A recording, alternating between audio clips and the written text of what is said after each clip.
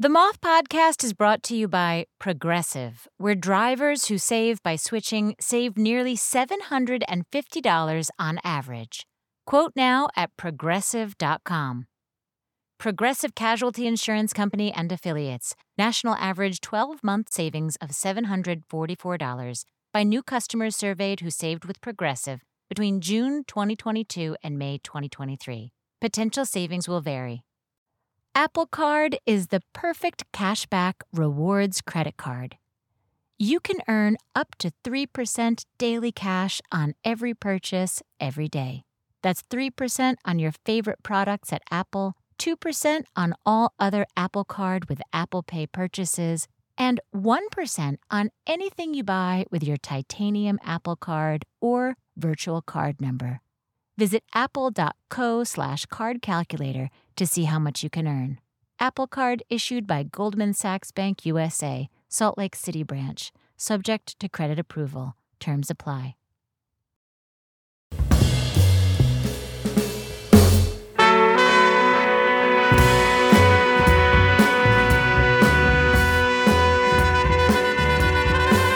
From PRX, this is the Moth Radio Hour.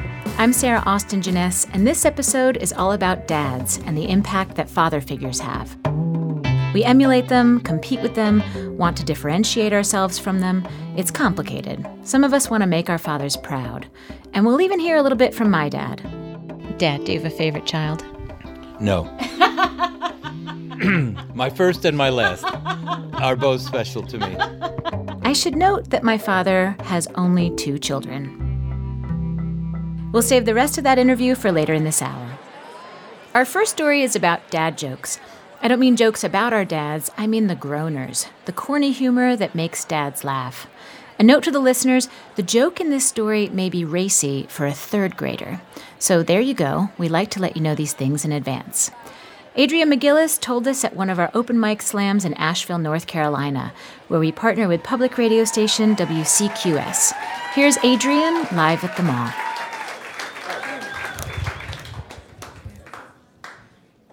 So this is a story about a joke so bad that it was, in fact, quite dangerous.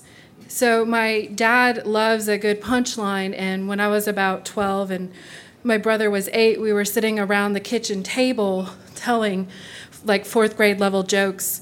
And all of a sudden, my brother perked up because he had this really great joke he was going to tell.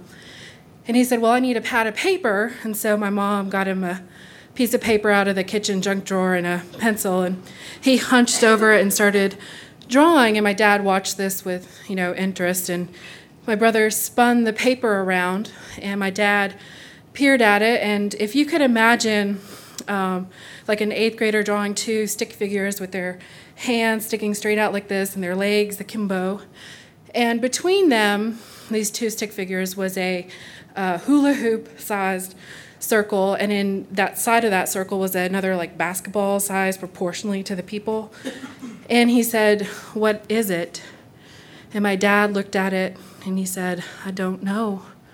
And my brother said, it's 2 men walking abreast. And so, it's got all of the markers there. It's got boobs and badly drawn figures and a pun. So my dad starts laughing, and my brother is just filled with this, like, little boy glee. And you know how, like, when you're with your loved ones and you start laughing, you can, like, feed off of each other. And my dad got laughing so hard, he was crying, and all of a sudden he fell out of his chair onto the kitchen floor. And he started to turn purple. And so my mom, who's a nurse, cleared the area and was about to perform CPR.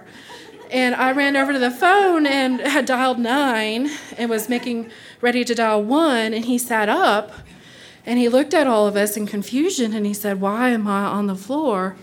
And so my mom calmed everyone down, and she said to him, she said, well, you need to go to the doctor because that's not okay for like a 40-year-old man to faint. And so the next day or 2 days later, he went to his family practitioner and he told the doctor what had happened.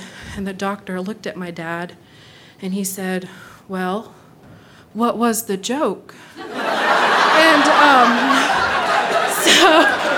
so So my dad asked for a pad of paper, and he told the joke, and the doctor looked at him with incredulity. And so my dad starts laughing, and remembering his laughter from the night before, he gets laughing so hard that he got woozy. And so the doctor said, well, we need to run some tests because that's not normal. And so they did some blood work, and everything came back normal. And he called my father, who's a college professor, and he said, we think everything's okay. And so my dad, who was in his lab at the time, told his grad students the whole story.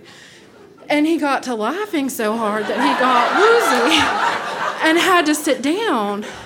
And so he called the doctor back and said it happened again. And so the doctor said, well, let's run some more tests. And an MRI or CT scan or something later, they're pretty sure nothing is wrong.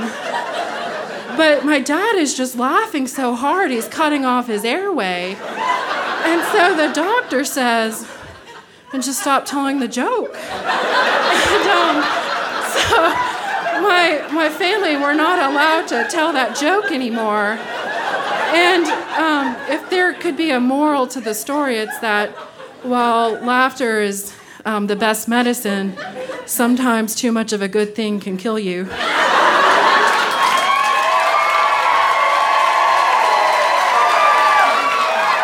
That was Adrianne McGillis. She says her dad still tells this story a lot and laughs too hard. I got a little nervous when I told her this story would be on air. I mean, what if her father listens and laughs and injures himself? But Adrianne said, I'm sure he'll listen, and I'll make sure he's sitting somewhere safe when he does. To see a photo of Adrianne, her brother, and her dad laughing while whitewater rafting, go to themoth.org, where you can also see the original drawing that accompanied this joke. And speaking of jokes, I asked my brother Cameron, who's the father of 2 great kids, about his favorite dad jokes. What do you get when you mix a elephant and a rhinoceros? What? Elephino. Okay, tell me another one. What did the Atlantic Ocean say to the Pacific Ocean? Tell me. Nothing, it just waved. Oh. What do you call a cheese all by itself? What? Provolone. I don't even think I get that. You're not a dad. I'm not a dad. You saying if I was a dad I would get it? There's a good chance. Okay. There's a good chance.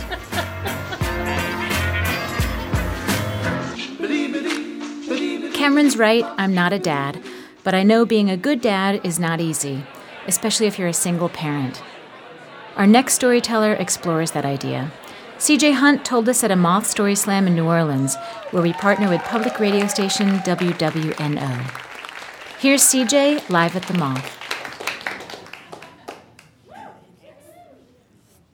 Some of the best memories in my life all come from this period of time that I remember as the bachelor days. They went like this. I'm 6 years old, and I'm cruising down the highway. In the passenger seat and in the driver's seat is my best friend and bachelor buddy, my dad. And we're moving our lives from Boston to New York. And for the whole 4-hour drive, we're looking at each other. We have the tape deck turned up, and we're singing, ooh, baby, baby, it's a wild world. Dun-gun, dun-gun, dun-gun, dun-gun. Hard to get by just upon a smile, girl. Go, go, go, go, go, go, go. We played that tape, T for the Taylor Man, so much that summer that we actually broke the tape. That was a thing that would happen. And then there was our anthem, Against the Wind. We were running against the wind. We were young and strong and still running against the wind. Yeah, Bob Seger fans. That's it. That's my whole story. But that was our anthem. That was the soundtrack to the bachelor years. And the place that we were moving on Long Island, our house wasn't ready. And because our house wasn't ready, we spent our summer in this little cramped Brooklyn Heights apartment. And in that place, we lived like two 22-year-olds would live.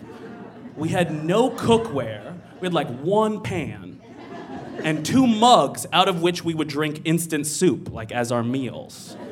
We had no furniture except for this inflatable bed that we would share every night. And each night we'd have to blow it up, but we'd have to take turns to make sure no one passed out. We'd be like, your turn, go. And the best part was we ate cereal whenever the hell we wanted. You want Captain Crunch for dinner, son? Done. Like that was our life.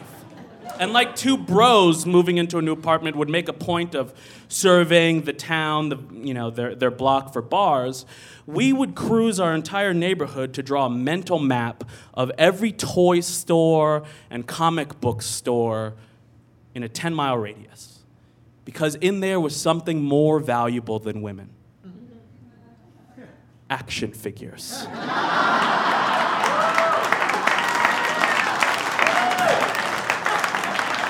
So 6-year-old me and my father would burst into these places like 2 robber barons, like, everybody freeze!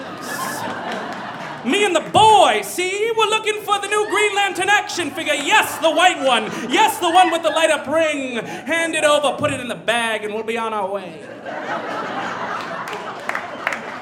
And then he'd put me on his back, and we'd be gone like that. And that's how I remember that summer. New action figure in hand, on my way to Captain Crunch dinner, riding on the back of my father, the 2 of us. Now, it was just the 2 of us because my mother had just died, just a couple weeks earlier. Diagnosed with lung cancer in December, she made it just far enough to see me turn 6. And then the summer began. And when I look back on that time, I'm struck by the dichotomy between what I remember as these golden, wonderful bachelor days and the actual harrowing truth of what was happening. There's just 2 guys, one of whom who had just lost his mother, and one of whom who had just lost his wife. It's like finding an old cassette tape that you made. And you love this thing, and you dust it off years later, and you realize that there's a B-side on there that you've never even listened to. Against the wind. We were running against the wind. And I realized that our soundtrack was actually my dad's mourning songs, or the songs that he used to make sure that he could keep going in the day. I think about, I must have thought 1,000 times about that summer on his back, but just now, as I'm getting older, am I starting to think about the story of the person who was doing the carrying at the time. I wonder if he was scared. I wonder how he knew what to do when everything started falling apart. I wonder where in our little apartment he would go to cry so I couldn't see him. And I wonder how he was able to turn what should have been the most devastating period of my life into something I remember as my best days. Just taking pieces of rubble and making a world for me right on the fly. So now that I'm a real bachelor, drinking far more mug soup than I care to admit, I often wonder, what kind of man will I become? Then I realize I already know.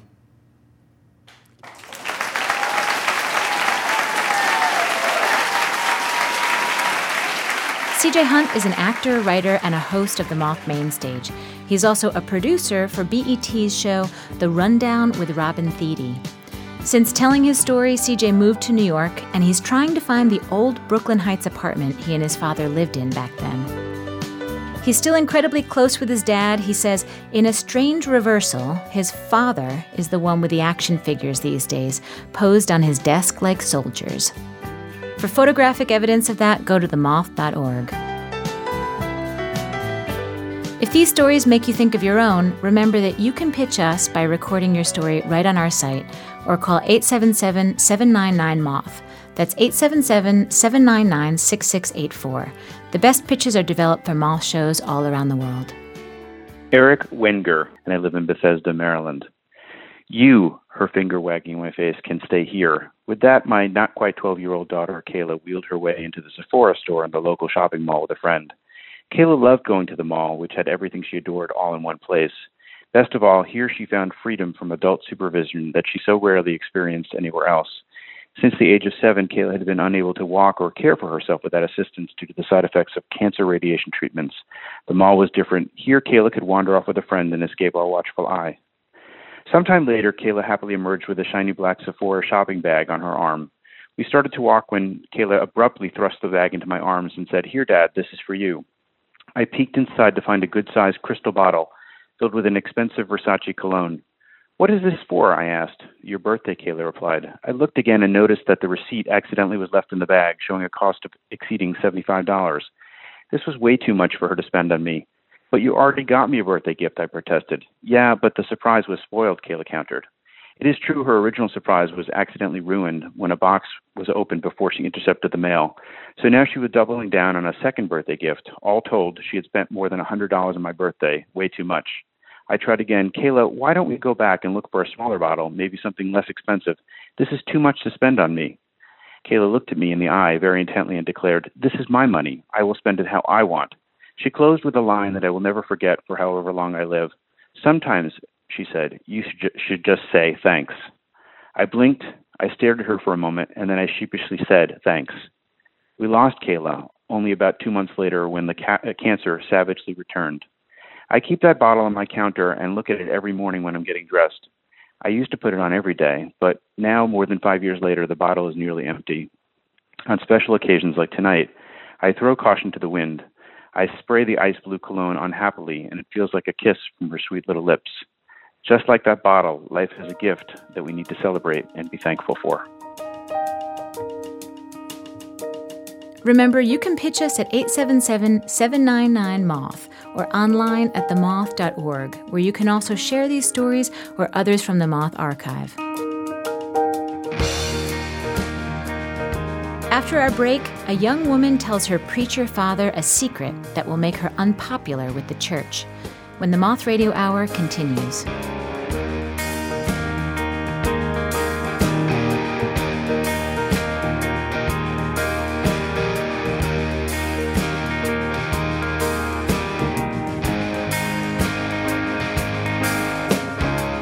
The Moth Radio Hour is produced by Atlantic Public Media in Woods Hole, Massachusetts, and presented by PRX. Support for The Moth comes from Odoo.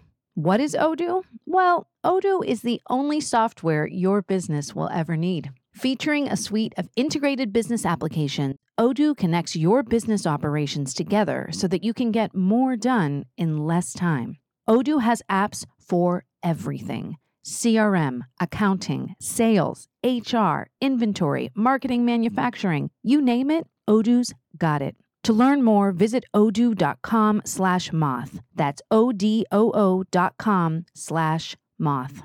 For over a century, Brooks has been propelled by a never-ending curiosity with how humans move. It drives their every decision and every innovation because they believe movement is the key to feeling more alive. And we're all moving towards something.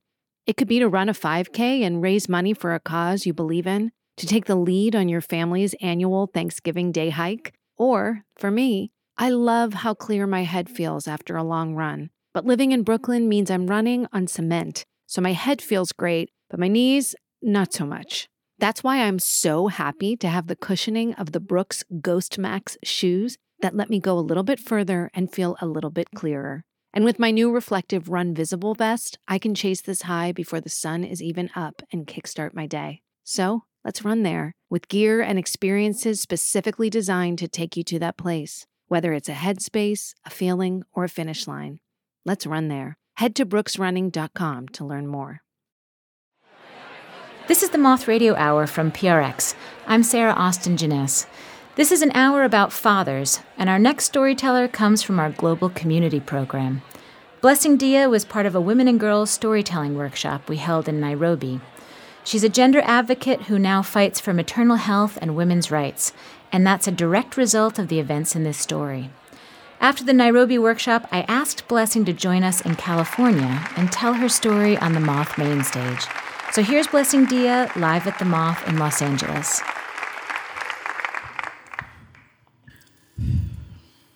Good evening.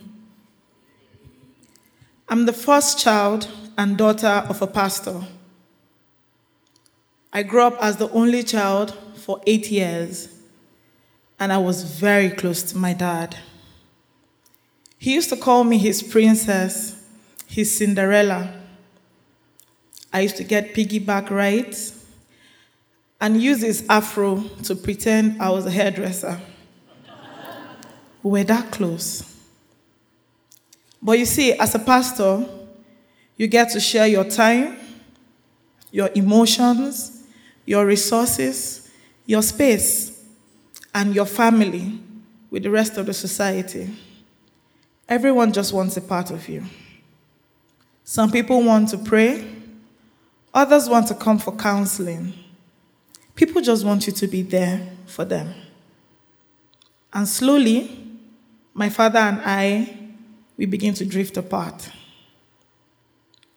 As a pastor's daughter, you are expected to be actively involved in church. And I was actively involved. I used to sing in the choir. I love singing. I used to act dramas, take Bible quizzes. I was everywhere in church, doing everything I could do. It seemed as if I was a mini pastor myself. In Nigeria, pastors and their families are not expected to do anything wrong. They are held to such high standards, as though they were second to God. And then I get pregnant. An unmarried teenage daughter of a pastor. I was brought up in a Yoruba community. The Yorubas are one of the 3 major tribes in Nigeria. And they have these high values and morals, especially when it comes to sex. They frown against premarital sex. And they applaud virginity. In fact, when you're getting married in Yoruba communities, they give your husband a white handkerchief to put under you during your first intercourse. He would later show everyone that handkerchief to show that you're a virgin. And here I am, a 17-year-old, teenage, unmarried daughter of a pastor, breaking the code of the community and of the church. I think of my father, mostly. I think of what the church will say. And so, I try to sort things out myself. Abortion is illegal in Nigeria, except, of course, the pregnancy is harmful to the life of the mother. So most times, abortions are unsafe and done at the backyards. And I went to one of such backyards. The environment was dirty. I wish I could describe. And the equipment, very hideous. I went the first time. I ran away. And I think of my father again, and I come back. But the environment is still dirty. In fact, I think it's more dirty this time. And the equipment are still hideous. So I get scared, and I run away. And I feel, what could go wrong? I'm not going to have this abortion in this dirty place. The worst that can go wrong is to own up to my parents. So I decide to tell my father. And no opportunity presents itself until one fateful morning, my father and my mother are having a discussion. I keep looking around corners. And my father calls out to me, "Blessing, do you have something to say? I notice you looking around corners." For lack of better words to use, I blurt, "I'm pregnant." My mother is shocked. You know how women are. We can be very dramatic. She is shocked. She is furious. My father sits there, silent, trying to take in what I just said. He asked me what I want to do with it. I explained to him, of course. I've tried to have an abortion, Dad, but I couldn't. And he goes, "I hope you can live with the consequences of your actions." And I wonder, what consequences? What could be harder than telling you, my father? But you see, those consequences are not far off. Because I'm no longer active in church. I stopped going to church. And people are beginning to talk.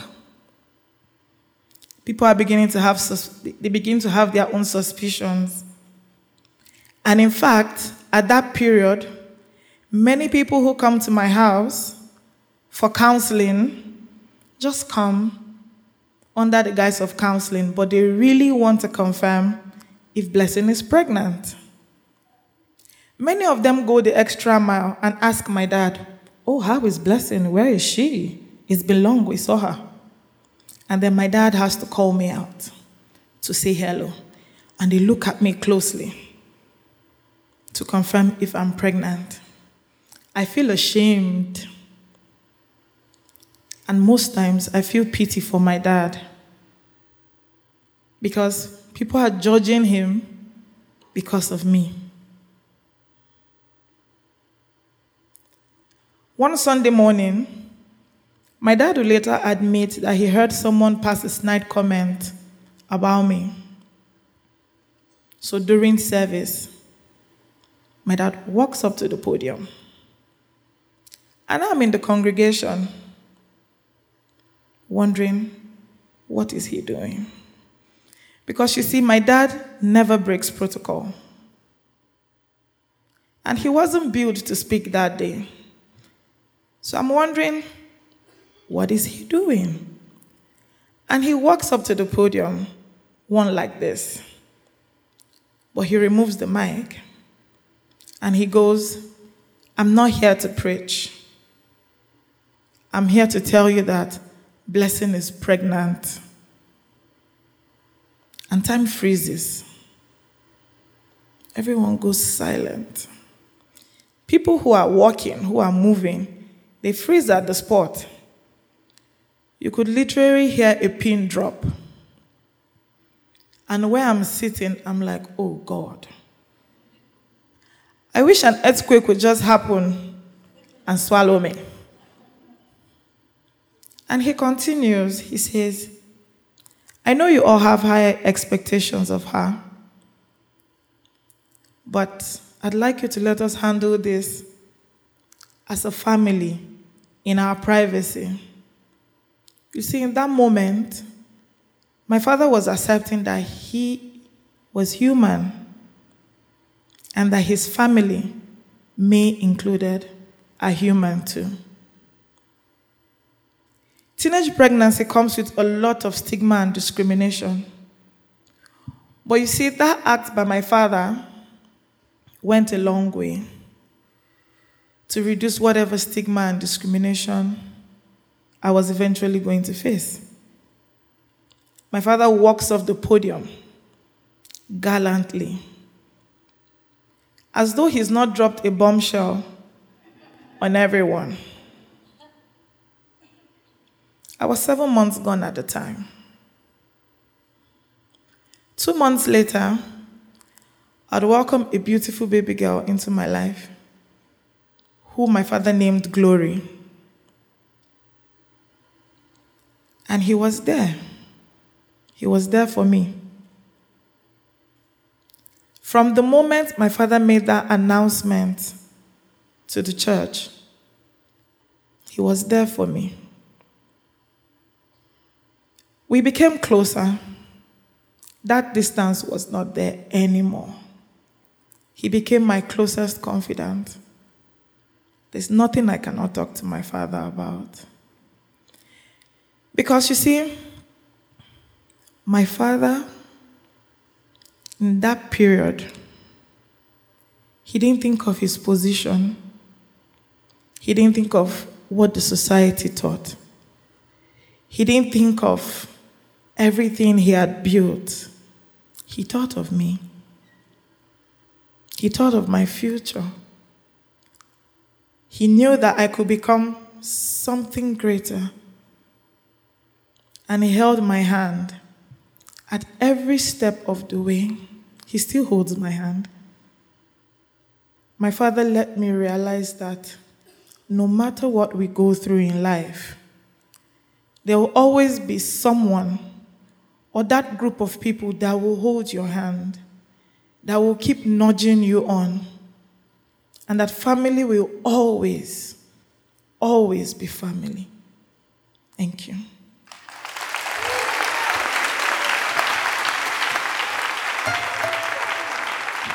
Blessing Digha is a sexual and reproductive health advocate who works for Women Deliver in Africa, and she says her father is proud of her. Nigerian tradition allows grandparents to name their grandkids, so Blessing's father named her first and second child. She said, "My father and I speak on the phone every day at least twice. He does the bulk of the calling. We talk, catch up, and pray together. But most times when we see each other, I'm competing with my kids for his attention."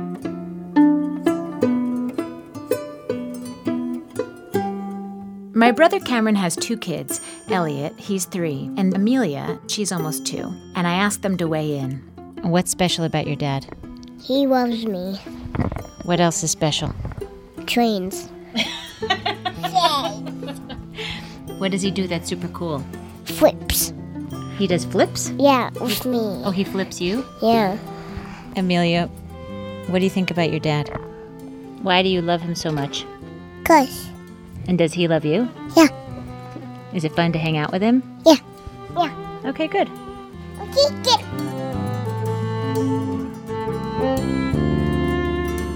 After the break, 2 short stories. One about choosing who you call dad, and one about a simple gesture and forgiveness when the Moth Radio Hour continues.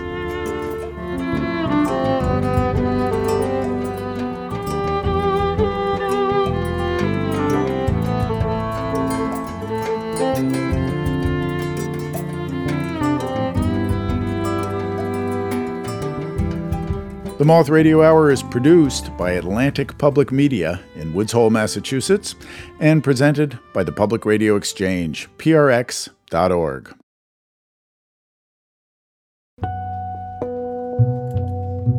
You're listening to the Moth Radio Hour from PRX. I'm Sarah Austin Jenness. In this hour about fathers, I want to name the fact that some men are dads only through DNA. A father figure, or the man we call dad, may not in fact be blood-related. And while we're on the subject, some single moms are both moms and dads, and some people have 2 moms, so shout out to the moms listening too. Our next storyteller is Lauren Thurman, and she told this at an open mic Moth Slam in Washington, D.C., where we partner with public radio station WAMU. Here's Lauren live at the Moth.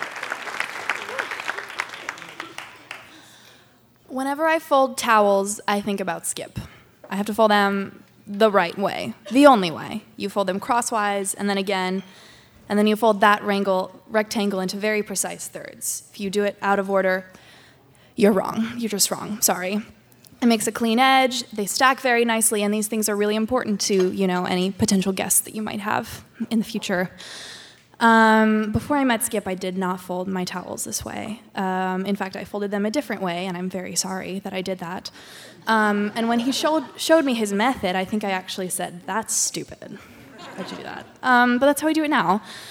And that's how I will do it till my dying day. Skip, by the way, is my dad. He has not been my dad for very long. And I still can't bring myself to call him dad, not really because of the novelty of it, but because I actually went through a couple dads first, and the name wears itself out after a while. So first there was Robert. Robert was the generous but accidental donor of my other X chromosome, and he was not entirely absent. He would drop in on birthdays and stuff, which was great because I knew that it meant junk food and toys were coming. But he was always just a little too wrapped up in himself, too busy nurturing his depression and his genius and his confusion to really, really be a dad for me. And when I was 8, he sent me this long letter, explaining to me what depression is and why it made him so hard for me, which, by the way, is way more responsibility than an 8-year-old should have to shoulder. And I think I could recognize that. And I sort of said, if he wants to be my dad, he can do that, but I'm not going to put any more into this. The man that my father married a couple years after I was born was Walter. He was my real dad, even though he wasn't my biological dad, which I loved explaining to my friends all through school. It made me very interesting. And Walter, I would give him a solid B. He was a B dad. He was, he was fun and loving, and he made okay pancakes, but he never really laid down the law. He was like the parent you loved but didn't respect very much. And so when my parents got divorced in high school, that is when I was in high school, he sort of disintegrated. He couldn't really pull himself together, and he fell into this puddle of need and reached out to me to take care for him, which, by the way, way more responsibility than a 15-year-old should shoulder. And I recognized that, and so I moved away with my mom. And after a couple years, she fell in love with and moved in with Skip. Skip and I clicked right away, but we didn't really bond. We were very similar, but in all of the ways that are probably the less flattering parts of our personality. He's very stubborn. He thinks he's right all the time. He uses ostentatiously large words to try and prove that he's right, just ugh. And he did things like tell me to fold his towels the right way, which I wasn't about, right? I was 16. I was going to do what I wanted.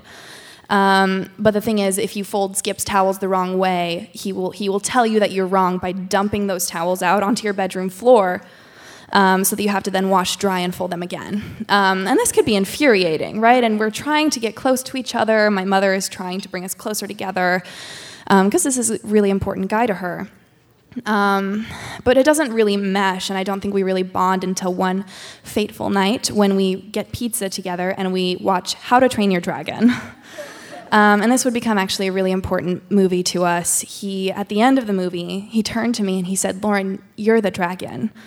And I am this little Viking trying to get close to you, and this is entirely on your terms, and I'm just waiting for you to let me in. And I cried, and he cried, and there was lots of crying. I'm sure my mom cried, but she had gone to the other room. She just left us to it.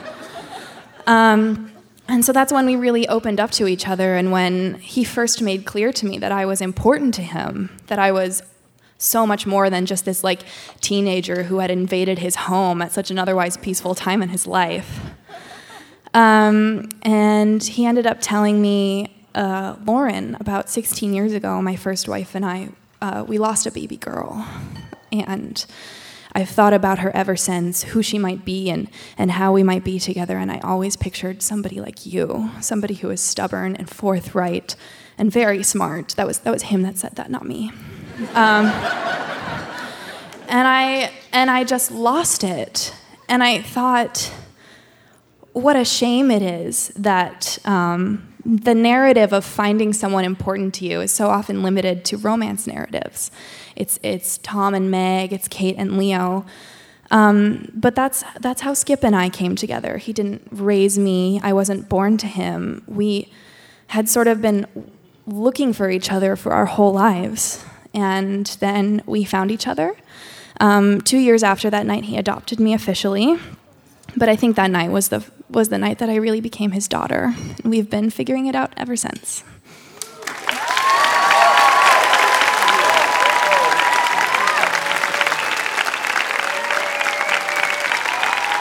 That was Lauren Thurman in Washington, D.C., where she works as a writer and an editor. Skip gave Lauren a shadow box last year that had pictures of the two of them, the first Father's Day card she wrote to him, and a How to Train Your Dragon poster. She says it is perhaps the cheesiest thing he's ever done. And that's right, we have a photo of it just for you on our website, themoth.org. Here's my father again, Thornton Jenness. Do you like being a dad? There are times. Yes, I like being a dad. Well, you take fatherhood very seriously, I think. That comes with the responsibility of having children. It's not just getting them through childhood, it's taking responsibility for them for the rest of their lives. Life changes as each decade goes on. Your responsibility and how you would evaluate what you've done in the form of being a father changes over the generations. I mean, I'm looking back and seeing my children become parents and inspirational leaders in their own right, and I'm very proud of that. I'm especially proud of being in their midst when they're with friends. And what about being a grandfather? It's fun. You babysit for them? Yes, I do. 5 afternoons a week. And they're running around upstairs right now? Yes, they are. But that's Cameron and Kristen's responsibility, not mine. That's why we're down in the basement. Here's my brother Cameron. What are some of the things you learned from Dad about how to be a dad? I mean, the memories I have of my dad are being down on the ground, playing with us, goofing around, and letting us kind of explore and be ourselves, but being a part of that. I think that's really important, to let their imagination go and kind of follow along with it, and being a part of their life and trying to see what they see for the first time and trying to be able to explain it. I think that makes their growing up a little bit easier when they know that they can ask good questions and be able to find an answer. That's kind of what Dad said he loved most about being a dad. It's a pretty fun thing to do. Here's my father again. What do you think makes you a good dad? Or a good grandpa? I think I'm approachable. I'm not so stern, but I think I'd like to put myself on the same level as my children. So literally you can see yourself squatting down and talking to the child. I'm not that short. As you're relating to them, but it's getting to the level where you can relate to them on their own terms and their own in their own language. Let me ask you, why am I a good dad to you? Yeah, I think you've always talked to me like we're friends. Yeah. But you talk to me like we're friends, but you have much more experience in the world. Thank you. I agree. You know, you don't read a book on how to be a dad. You learn by scratching and clawing and making tough decisions you would sometimes regret, and trying to learn a better way. Relationships with our fathers can be a bit complicated, which brings us to our last storyteller. Harwood Taylor told us at one of our Grand Slams in Texas, where we partner with Houston Public Media. Here's Harwood live at the Moth. Thank you. I always remember loving my father's hands. In the mid-'60s and the early '70s, I was probably about this high, and I would put my chin right where his typewriter was. And he had one of those old stacked key typewriters. Remember the tick, tick, tick, tick, tick, tick, tick, tick, tick. That sound was ever present, and it was like white noise in our childhood. And he was also a draftsman. He did these beautiful drawings with charcoal, and he would use his fingers. They would turn black, pushing the material around to shade or contour a figure drawing. And I saw his fingers in wet clay. There was just a grace about his fingers and his hands that I just always remember being fascinated by. He was also bipolar, and if you don't know what that is, it's just basically a chemical imbalance that'll make you, maybe very excitable and high sometimes, and also very low sometimes. It can be very scary, frankly, for a young family, and it was for me and my sisters. And just to give you a fuller picture, I mean, that sort of feeling of uneasiness. I loved my dad, and he was creative, and he was brilliant, and could be very entertaining, but just emotionally didn't feel safe. For the last probably 15 plus years of his life, my sisters didn't speak to him. I, on the other hand, decided after lots of therapy and men's work is when you try to get closer to your dad and try to heal wounds usually, and it enabled me to commit to have breakfast with him every Sunday. And I remember one Sunday one of my sisters said, "How can you do that?" And I said, "It's service work." And she laughed, and I said, "I'm not kidding. I mean, it really was that hard to have breakfast with him. It was just that I didn't feel safe." So anyway, that was when he was 70. Well, when he was 82, he was diagnosed with Alzheimer's. I didn't know anything about it. It scared me, and I called, got online, looked up everything I could learn about it, and I found the Houston Alzheimer's Association, great organization, by the way. And they had these classes, and they would put the patients, my dad included, in one classroom, and they'd put me and the other caregivers in the other classroom. And afterward, we'd come and have lunch and talk about things, and it was the kind of stuff you never want to have to talk about, period, on earth. And yet, we got closer. And my heart certainly opened a little bit, knowing that one day he might look at me and, not know who I was. So, going to pick him up one Sunday and for our obligatory Sunday breakfast, and it's not obligatory anymore. I want to be with my dad now, because I know that, time might be short. And we're driving along, and I look down, and his 82-year-old hand, beautiful 82-year-old hand, is sitting there on the middle console. And I just had this nice thought. I want to hold my father's hand. And I'm driving, and I came to a red light, and I looked down, and I couldn't do it. And I was so scared. And all these things were going through my head, like, you did all this therapy, and then these men's groups, and, what is this? I can't hold my father's hand, my 82-year-old father's hand. What's wrong with me? And then I thought, how many times did my dad hold my hand, little Harwood's hand, as a boy, as a child? Maybe my little hand in his hand, maybe every day, thousands of times. What's wrong with me? Well, luckily, or saved by the green light, I started driving again, turning this over in my head, and I come to the next red light. I look down, and I see his hand again, and I just say, I want to hold my father's hand. I can't do it. I thought, is he going to use that sharp wit and say something mean to me? Is he going to pull his hand away? Would he hit me? Because he had hit me. So I remembered I was here in Houston, and I turned onto Heights Boulevard, and there was a stop sign, and there wasn't anybody behind us. There happened to be a woman sitting on a bench. I don't know why. We caught eyes.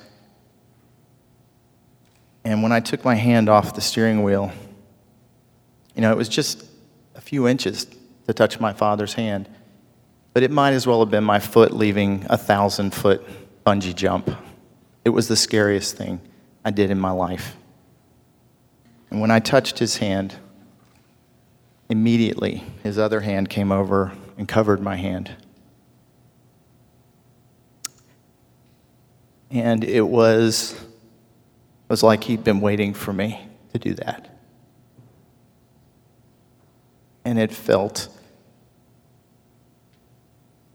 strangely, familiar, like we had been doing it forever. For the last 2 years of my father's life, whenever we went anywhere in a car, we held hands.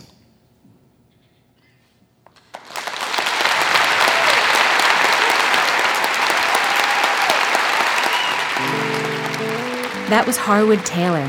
Harwood is vice president of a fine art gallery in Houston, and he loves telling stories.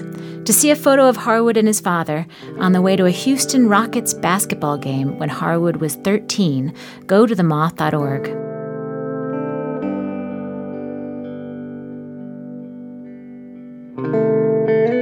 We've had all kinds of dads in this hour, and something I realized in talking to my dad and my brother is they love being fathers. They take their responsibility very seriously. Here's my dad and my brother one more time. If you could give new dads a piece of advice, what would it be? Be sensitive to everyone's needs around you. Be willing to give a helping hand. Gesture first and think later. Be proud of the moment because it will pass very quickly. Cammie, what's some advice that you'd give to new dads? Help out any way that you can and just try and do as much for your family as possible, whether that's taking a feeding at night or throwing out really stinky diapers and garbage or whatever it is to kind of get your hands dirty and be a part of it because it happens way too fast.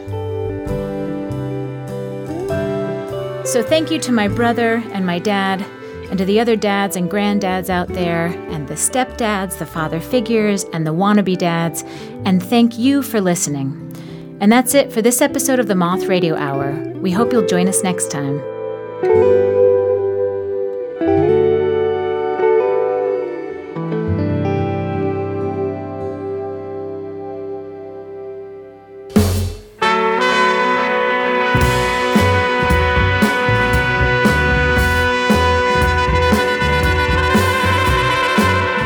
Your host this hour was Sarah Austin Jenness. Sarah also directed the stories in the show, along with Jennifer Hickson. The rest of the Moth directorial staff includes Catherine Burns, Sarah Haberman, and Meg Bowles. Production support from Timothy Lou Lee and Lola Okusami. The Moth would like to thank the Bill and Melinda Gates Foundation for their support of the Moth Community Program. Moth stories are true as remembered and affirmed by the Storytellers. Our theme music is by The Drift. Other music in this hour from Stellwagen Symphonette, Cormac, Bob Seeger, Regina Carter, Bill Frisell, and Duke Levine. You can find links to all the music we use at our website. The Moth Radio Hour is produced by me, Jay Allison, with Vicki Merrick at Atlantic Public Media in Woods Hole, Massachusetts. This hour was produced with funds from the National Endowment for the Arts. The Moth Radio Hour is presented by the Public Radio Exchange, prx.org. For more about our podcast, for information on pitching your own story and everything else, go to our website, themoth.org.